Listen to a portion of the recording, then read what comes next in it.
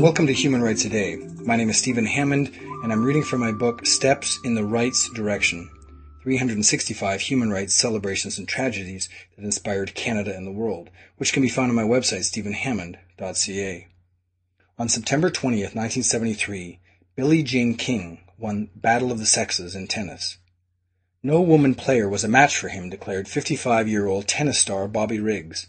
His overtly chauvinist claim drew an estimated 50 million viewers to his September 20th, 1973 match with 20 times Wimbledon champion Billie Jean King, age 29.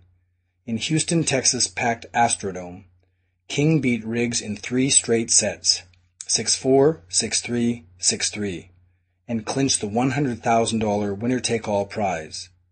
Despite the public jabs between them that led to this battle of the sexes, Riggs and King became friends until his death from prostate cancer in 1995.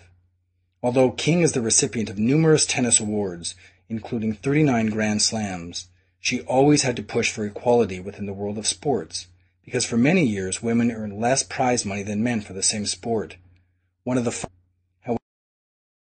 However, in February 2007, the managers of the world's most prestigious tournament, the All England Tennis and Croquet Club and Lawn Tennis Association, announced that men and women would be awarded equal prize money. That was September 20th, 1973. If you'd like to hear a human rights story each day, be sure to click on the subscribe button, and I'll tell you another story tomorrow. If you'd like to have a link on your website for these podcasts, send an email to stephen@stephenhammond.ca. For more information on human rights, go to my website, stephenhammond.ca.